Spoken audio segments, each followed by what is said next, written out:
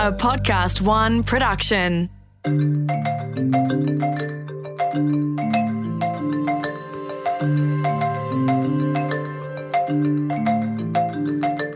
Welcome to The Alternative Truth, a series where we debunk the myths and spin on health and well-being.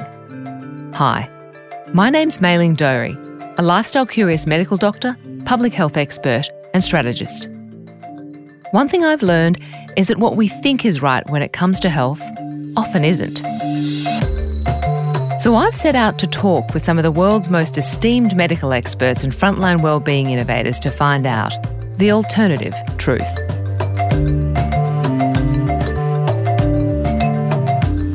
In this episode, we explored how the massive increase in the availability of pornography is affecting our behaviour, relationships and wellbeing. Our first guest, Dr. Gemma McKibbon, is a PhD and University of Melbourne Research Fellow who has explored harmful sexual behaviour and child sexual exploitation. We were then joined by our second guest, Dr. Nikki Goldstein, sexologist, relationship expert, author and host of Podcast One's Sex and Life.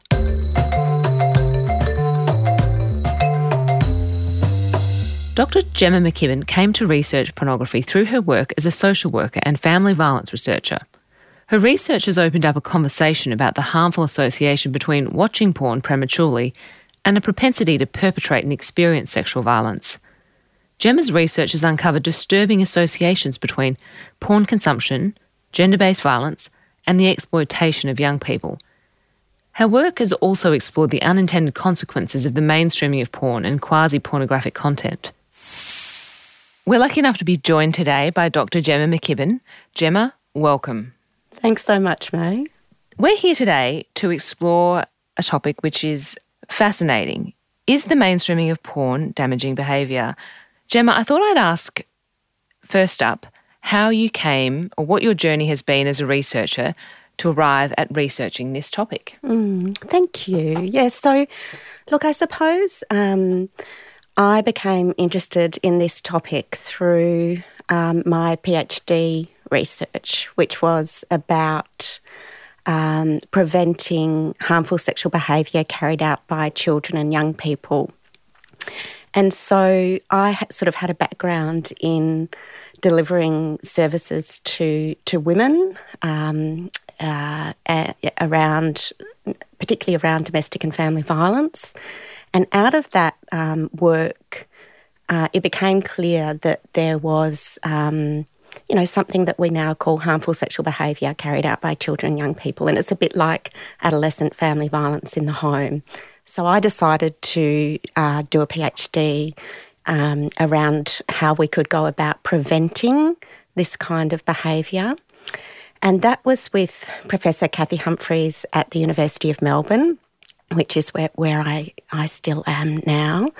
And really what I did in that piece of work was talk to young people who had been sexually abusive.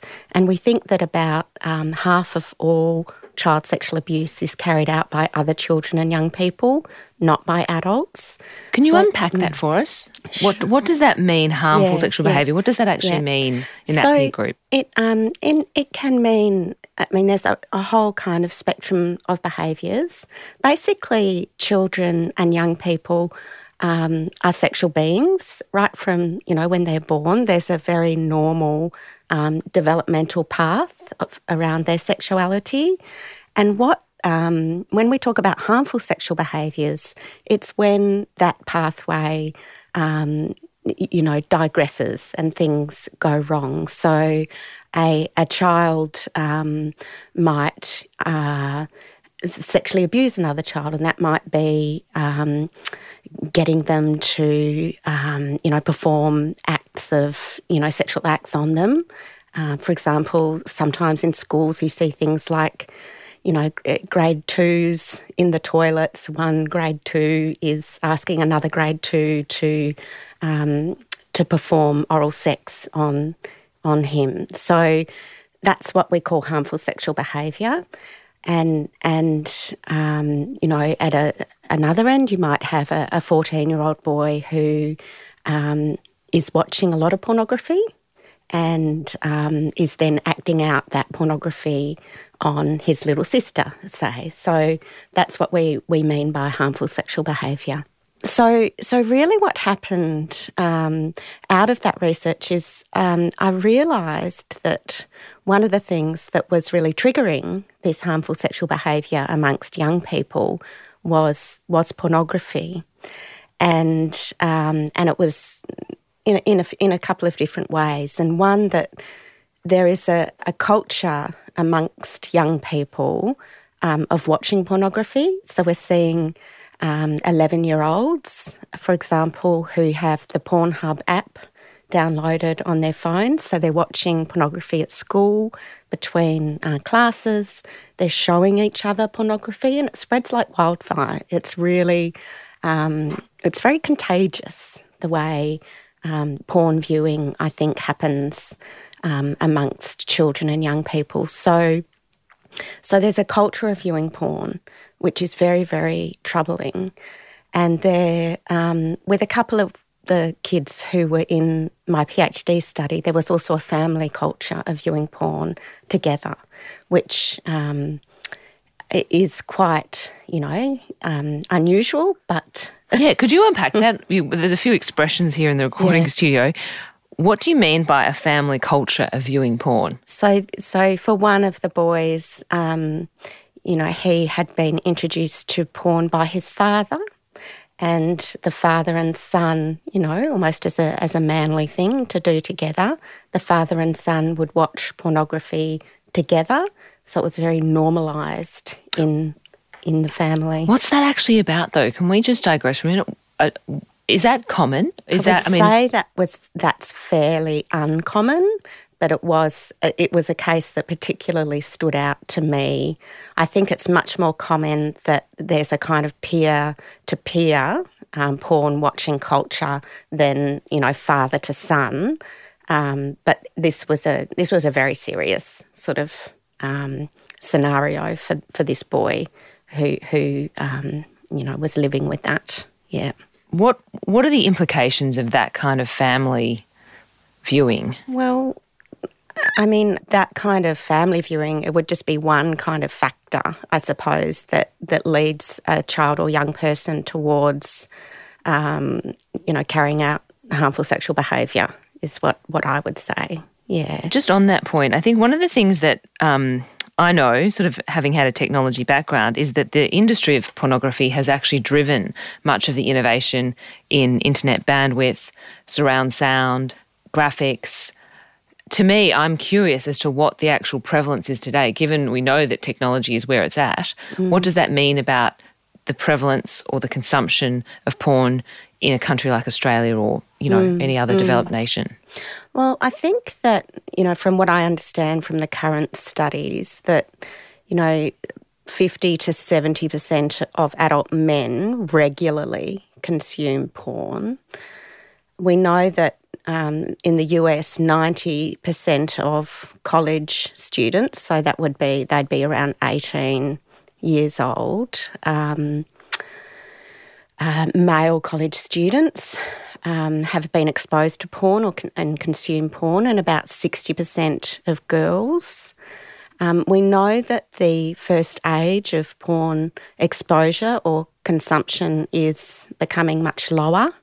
I don't know, and I think, we're talking around under 10, that many kids are being exposed. Yeah, either accidentally or through peers, or through curiosity.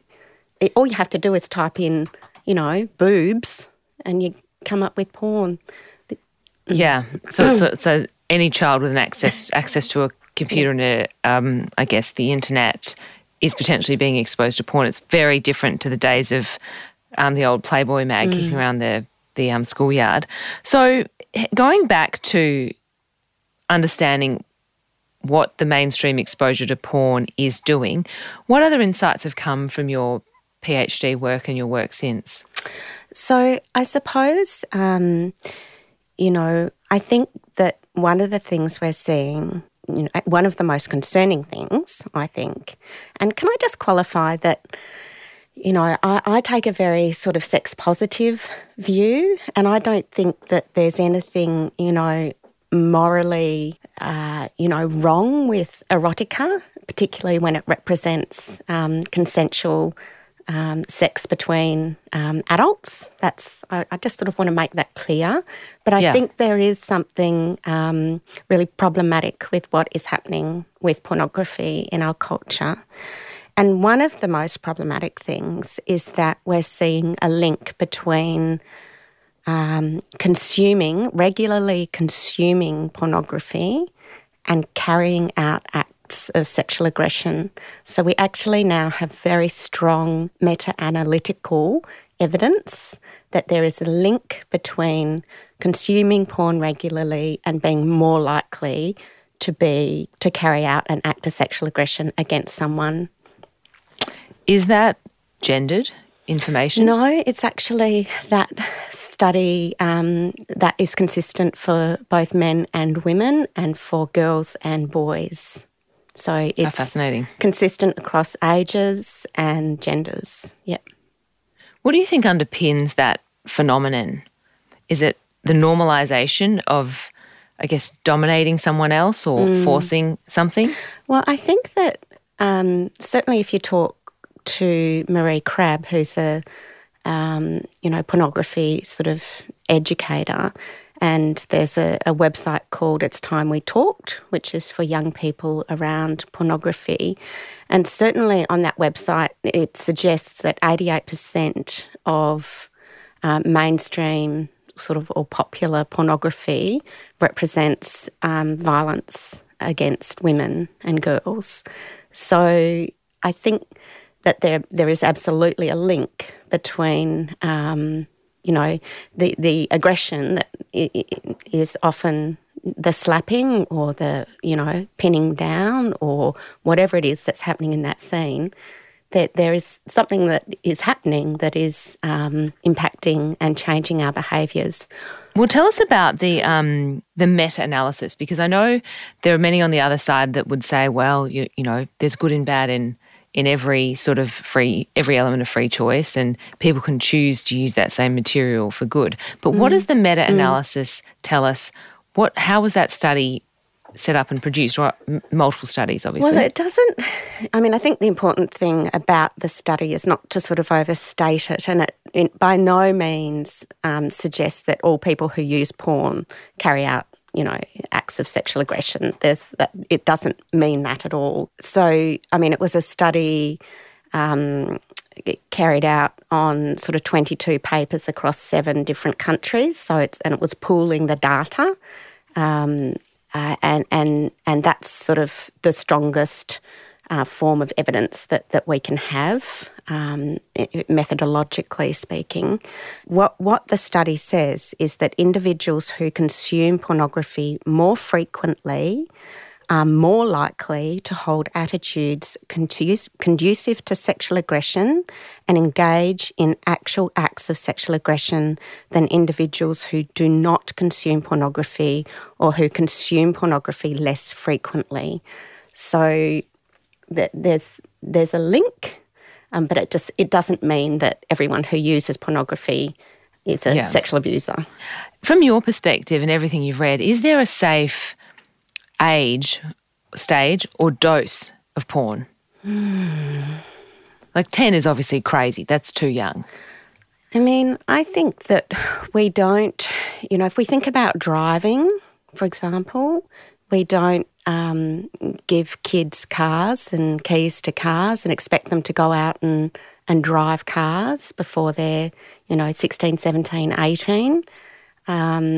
Whereas, we allow them access to this kind of content, whether we know we're doing it or not, and often we don't know.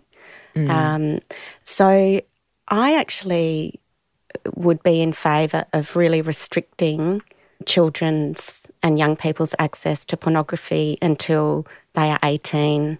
And how we do that, I think, I don't know yet, but I don't think it's okay I think it's as I said, I think it's a children's rights issue. I don't think that we're doing them any favours by exposing them to pornography. On the subject of, say, dose, there are obviously people with unfettered access to mobile phones. Well, most of us are. Is there a healthy level of porn consumption? Is there a way to have a healthy adult relationship to pornography? Look, I'm sure that there is, and I think, I'm sure that some couples use, pornography or, more broadly speaking, erotica in their sex lives. And I think, maybe, I think for me, relationships need to kind of follow a care model, and the care model is consent. There needs to be consent. There needs to be age appropriateness.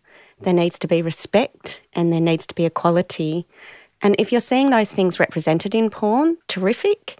Or if you're able to use porn together or alone, but having that kind of care model underpinning whatever sexual activity, I think is important, and ultimately sex should be pleasurable, and it should be pleasurable for everyone involved. Yes. But look, I might be revealing my naivety here or lack of exposure. Is there such a thing as pornography which represents an equal relationship that is respectful, whereby there is consent and it's also age appropriate? Yeah. Look, I think there probably is some of that. But as I said, what we know is that about 88% of pornography that is regularly viewed doesn't have any of those elements. So I think... So it's derogatory, it's asymmetrical, there's often no consent. Very often consent is not ever seen as negotiated, nor is there sort of, condom use or negotiated, that kind of thing. But there is a kind of movement of what we call feminist porn, and I think, I don't know a huge amount about it, but there is an attempt to produce pornography in a way that represents those, 4 elements that I talked about. Yeah. So thinking about it, it's very clear that there is a real risk of, I guess, perpetrating harm if you consume a lot of porn and you're, I would assume, desensitised. Is there any insight into whether or not that porn is harmful to the person that's using it on a psychological or physical level? Well, certainly I think that we know for children, young people who are consuming porn, that there's an impact on the way they think about themselves. So, because a lot of porn sort of represents that, the male being that sort of having that toxic masculinity where he has to somehow conquer the woman or the girl or a number of girls, depending on, how many people are involved in this sex act. And the girl or the woman is, it becomes a complete object of, male sexual consumption. So if you take those kinds of feelings about yourself out into the real world, life, I think that can be, that is potentially damaging because, men need to be able to be masculine in ways that aren't, conquering and abusive. And women need to be much more than sexual objects. So I hear you. I'm going to wrap up on a question that I've thought about, which is around, I guess, the pornification of our culture. When you flick on the television and you see shows, we'll say the Kardashians, for example, do you feel that we are swimming in a soup of kind of semi-pornographic or quasi-pornographic or super sexualised people? Yes, I do. And I think that the use of the term pornification is a very good one. And I think that certainly if you look at music videos, it's like porn, but without the perhaps all of the nudity, but it represents in ways the same kind of set of values that pornography has. So we are living in a time where we need to start thinking about what we want to do about this pornification and how we, do we really want our children growing up in this kind of culture? I don't think we want a repressive culture where, we can't express our sexuality, but we need to think about quite carefully about how we want our kids to grow up and what influence our culture is having on them. And we certainly need to be holding government, the porn industry and the tech giants to account for their role in protecting our kids. And us. And us, yeah. Gemma, thank you so much for making the time to come and speak to us. Thanks so much.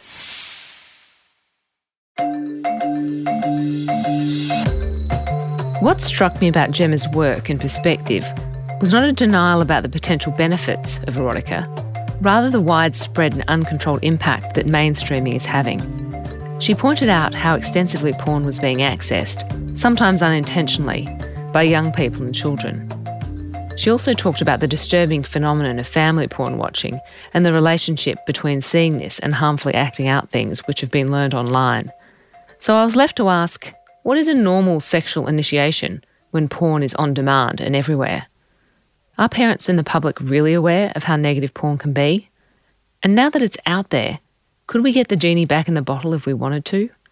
But first, let's hear from Dr. Nikki Goldstein. Nikki holds a bachelor's degree in psychology, a postgraduate diploma in counselling, and a doctorate in human sexuality. Prior to receiving her doctorate, Nikki worked as a family mediator, assisting couples through the process of divorce and separation. Her first book, Single But Dating, was published in 2015. Dr. Nikki Goldstein, welcome to The Alternative Truth. Thanks for having me. Well, we're here today unpacking a topic which I'm sure everyone has spoken about at some point or another, which is pornography. And it's topical, not least of which, because it's kind of everywhere, people might say. What's your view on pornography, or how have you come to have one? Well, it is one of the topics I think that we are so quick to blame for all the wrongdoings in our bedrooms and relationships with youth.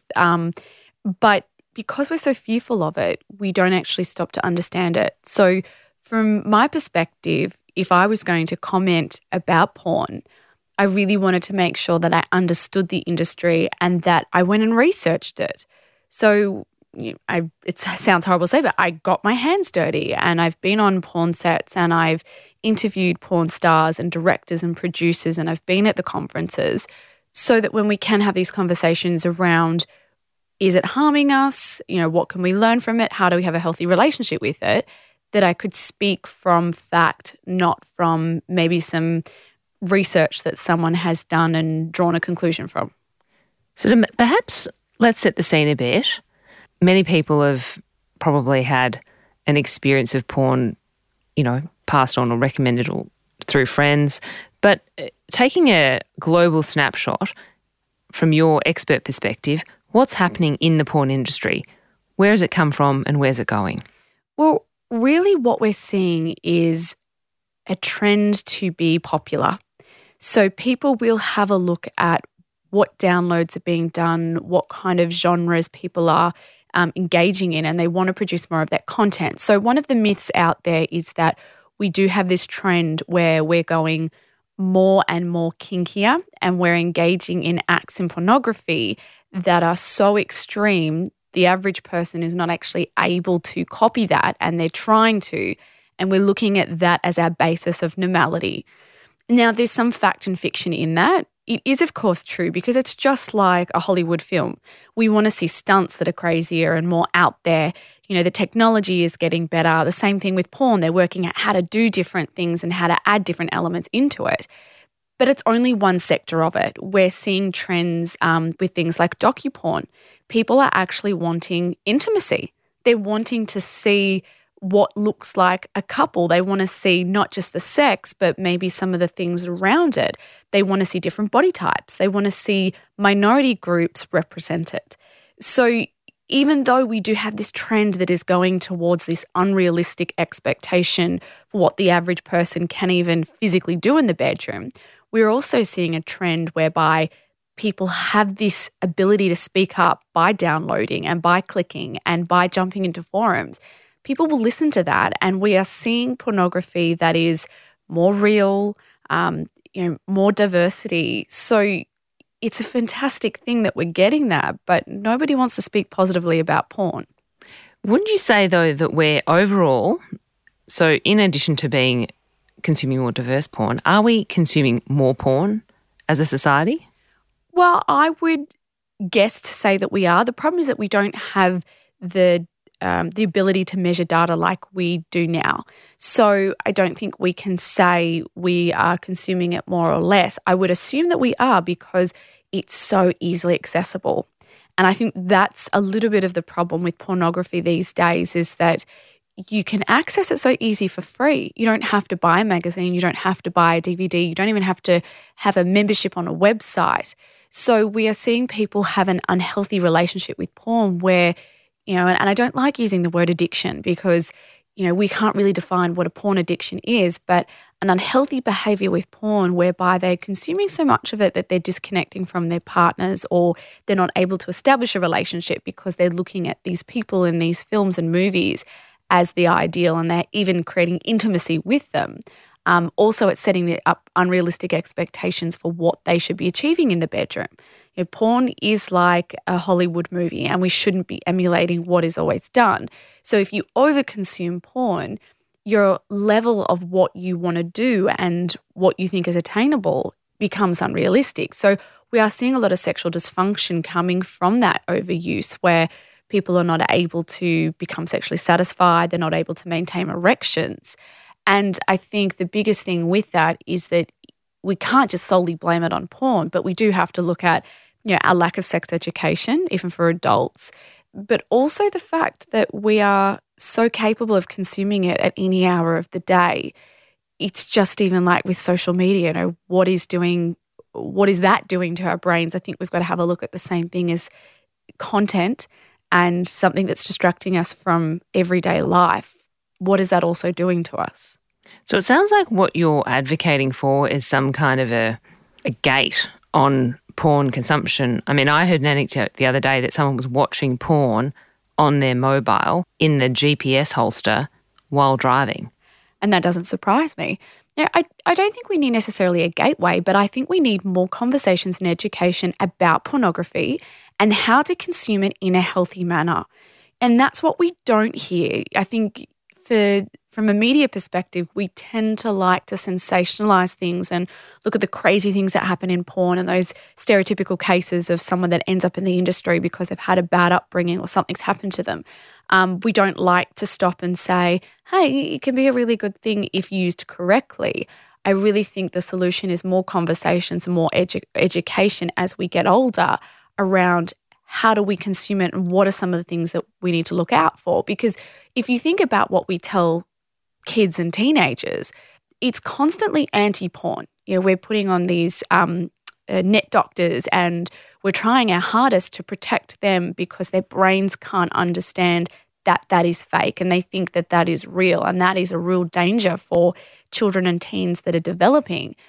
But never at a point do we say to them, hey, it can be a really fun thing. It's sexy entertainment and it's great to be able to watch it on your own. Sometimes it's great to be able to watch it with a partner. This is how you do it safely. And that's the problem, is we spend so much of our time on that fear-based education.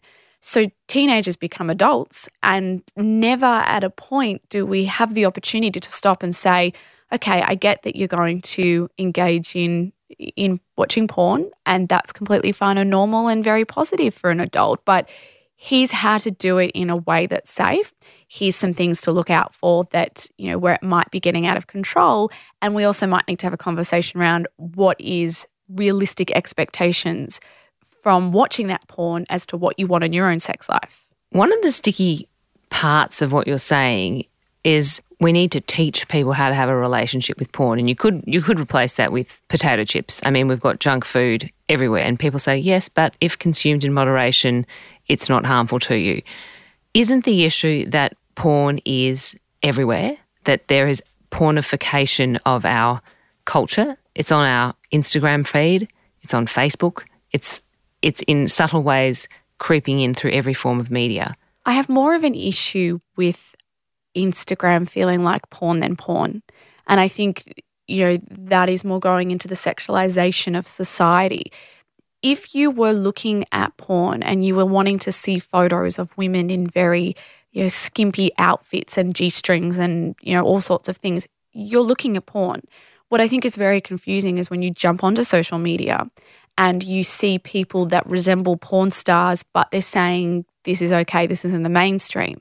And this is where we're starting to get into that debate around, we never want to slut shame somebody, but has the norm become so sexy because we're seeing that trend?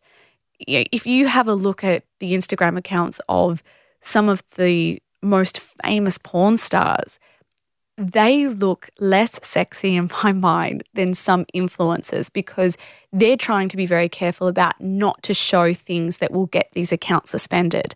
So they already have a fan base and they obviously want to share parts of their life and promote various things to their fan base, but they cover nipples and they wear clothing where they're not going to get reported for, breaking community standards. But then on the other hand, you'll see influencers post all the time being in bikinis and G-strings and flaunting their bodies, which, yes, is their choice, but I think it gets very confusing for especially a younger generation to go, well, is that porn and this is not? This is where it gets, the lines overlap. Well, is it porn? And I agree with you because it's not that uncommon to see someone in a bikini or with the top off and kind of talking about fitness inspiration or their latest green smoothie. And you're like, well, is this about my health or your body? And I suppose this is the problem too these days when, we hear about things being someone's choice. And especially we hear the word, feminism and female empowerment, which I am completely in support of, but I challenge my choices. And I think that's what we need to be doing is that, is it a choice to post that photo or is it a trend that you're not aware that you're becoming a part of and your choice is influenced by the society that you live in? Now, whether that influence comes from porn or comes from the Kardashians, I'm not sure. But we have always had pornography and we have always had women naked and in very skimpy outfits. I just think the lingerie and outfits are getting better now. So why now are we seeing such an influence of this encouragement for women to be sexier? Is it advertising? Is it the fact that we have advertising that says sex sells? Everything online these days, everything that you see on in a magazine, on TV, it's a product that seems to make someone prettier and sexier. We don't see women that are button up. We see them that are in a sexy kind of way. Is that what is influencing us or is it porn? But if we've always had porn, can we argue that porn is sexualizing our society? Well, it's got to be a two-way relationship because people don't make content which doesn't get looked at, generally speaking. They won't continue to do it if it's not getting looked at. So the question is, can we regulate ourselves or do we somehow need to impose regulations even if they're cultural regulations? What is a healthy relationship with porn if it's always been around? So this is where it becomes really difficult because I don't believe that we should be putting regulations on porn specifically. I do believe when it comes to age restrictions, that's something that's really important. But beyond that, I don't know where we should because even when we have a look at various laws about importing pornography, so these days when you come into Australia and on your customs card, it will have, are you bringing in cigarettes? Are you bringing this? And then there's illegal pornography. So I asked a politician once who was the head of the Australian Sex Party, well, what is illegal pornography? And they said things like if it's seen to be aggressive or even if the woman is of age, so over the age of 18 is obviously when you can be a performer, but she looks like she's younger. So if she has smaller breasts, if she's in a schoolgirl's outfit. Now, those things are not set in stone. What you might perceive as looking underage is very different to what I might perceive as looking underage, or what you might perceive as aggressive is different to what I perceive as aggressive. So how can we possibly monitor that? And this is the problem with putting this legislation on porn. But then we have a look at, well, what is this healthy relationship with porn? What a healthy relationship is for me could be completely different for you. So same thing with our sex lives. When people say to me all the time, how many times should we be having sex a week? Well, that's completely different for the individual. So it's really about having these wider conversations around what kind of things are harmful, and especially this idea of porn not being real. If you speak to a porn star about their own sex life behind closed doors, I'll never forget the first person that said to me, it would be really boring to watch. So if we were to watch what they were doing. So isn't it ironic that what they're obviously doing at home is more intimate, connected, in their words, boring to watch from the outside, but yet for so many of us in our own bedrooms, we're trying to emulate what they do that is fake. Yeah. Wouldn't you say, though, that kind of, I guess, tendency for people to pick something up and try and take it home, what's actually going on there when they're trying to emulate something that the porn star doesn't even do at home? Because we don't have enough sex education in general. So, we're all fearful that we're doing something wrong in the bedroom. We're still taught that talking about sex is taboo. Even though we do it, it's done to a certain point. So when we access pornography and we think, oh, that looks really good, we're all looking for the holy grail of reaching this pleasure point and improving things in the bedroom and spicing things up. So it is only natural that we're going to see something like that and want to copy it, because we're going to wonder, is that move, is that thing that they're doing going to increase the pleasure in what we're doing? But we need to be having more of those conversations around what is done behind the scenes. I mean, anal sex. I get absolutely mortified when I see these articles after articles about the anal injuries of young women.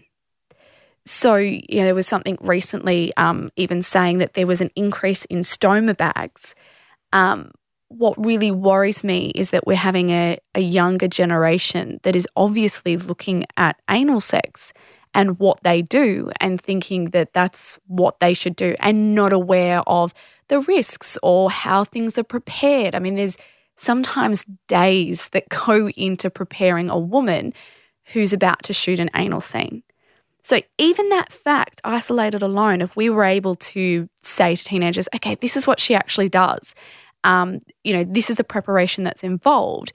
If you want to explore on that particular act, here's what you need to know and need to do, then will we be seeing less of these cases of young women with anal injuries because they're trying to copy porn? Well, here's the thing, Nikki, that I'm sort of left asking. In the same way that, computer games are often, well, they are now empirically associated with more violent behaviour, couldn't we say that perhaps young people who are just at the dawn of their sex life shouldn't be watching hardcore porn? I don't think they should be watching hardcore porn, but that doesn't account for every type of porn that's out there.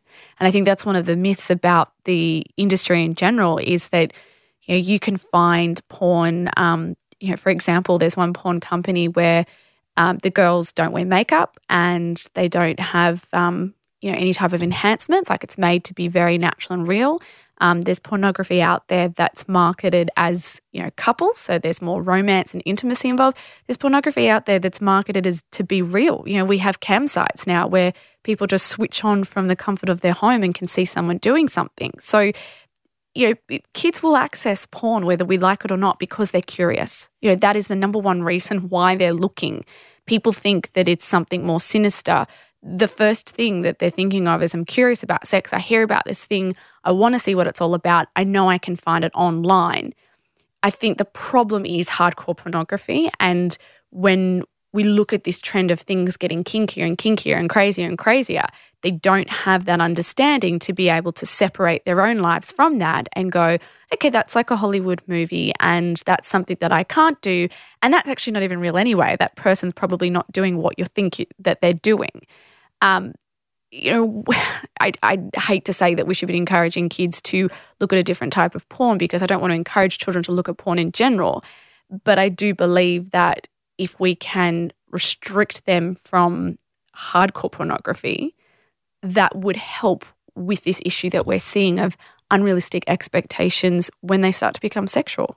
Okay, so we sort of agree that people can develop unrealistic expectations in a monkey see, monkey do kind of way. 100%. And even adults, this is not just for children, this is adults as well. Most adults these days will watch pornography and on some level think, should I do that? Can I do that? Is that something that's going to help me? I don't think that we're immune to it. I just think that as adults, we tend to have more conversations around porn. We have access to investigate the industry a bit more.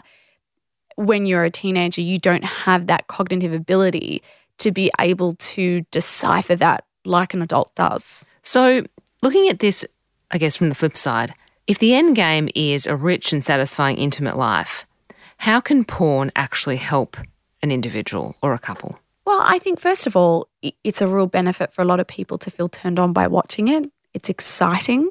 I personally love porn parodies. I think they're hilarious, and we see, nothing is safe in a porn parody. Every favourite movie show you have, they've created porn from it. It doesn't have to be so pizza delivery guy rocking up to the door with two women waiting on the other side. You can have a lot of fun watching porn in a relationship or even on your own. It's a great way sometimes to explore sexuality. So maybe you're thinking about a particular act, or maybe it's about, a different gender, and you think, I just want to watch porn and see if that excites me and if that's something that I want to explore further. When we do see the more realistic side of pornography, and this is where the danger comes as to working out what is realistic and what isn't, it can be a great way to give us some ideas. We might see something and go, oh, that actually really excites me. I do want to try that at home. The problem is that where we draw that line as to what is real and what isn't.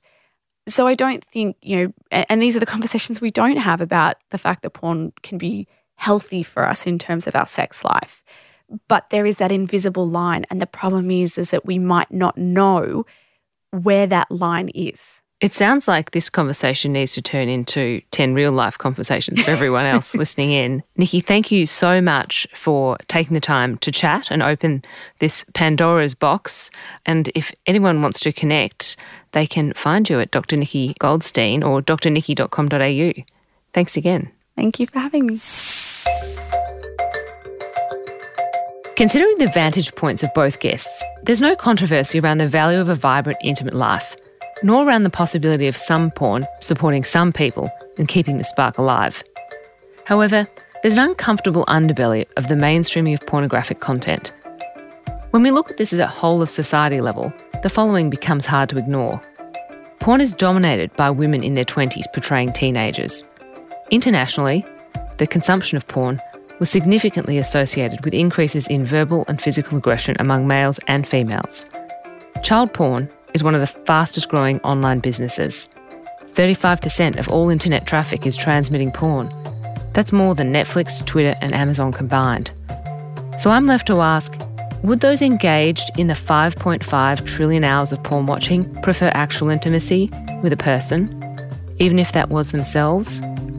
It's clear that the public health implications of porn mainstreaming are yet to be quantified, so it seems important we ask ourselves, what is the role of regulation? Given what we know now, are we ready to accept the consequences to ourselves and others for our online environment? As a community, are we owning the downstream effects of the pornification of everything?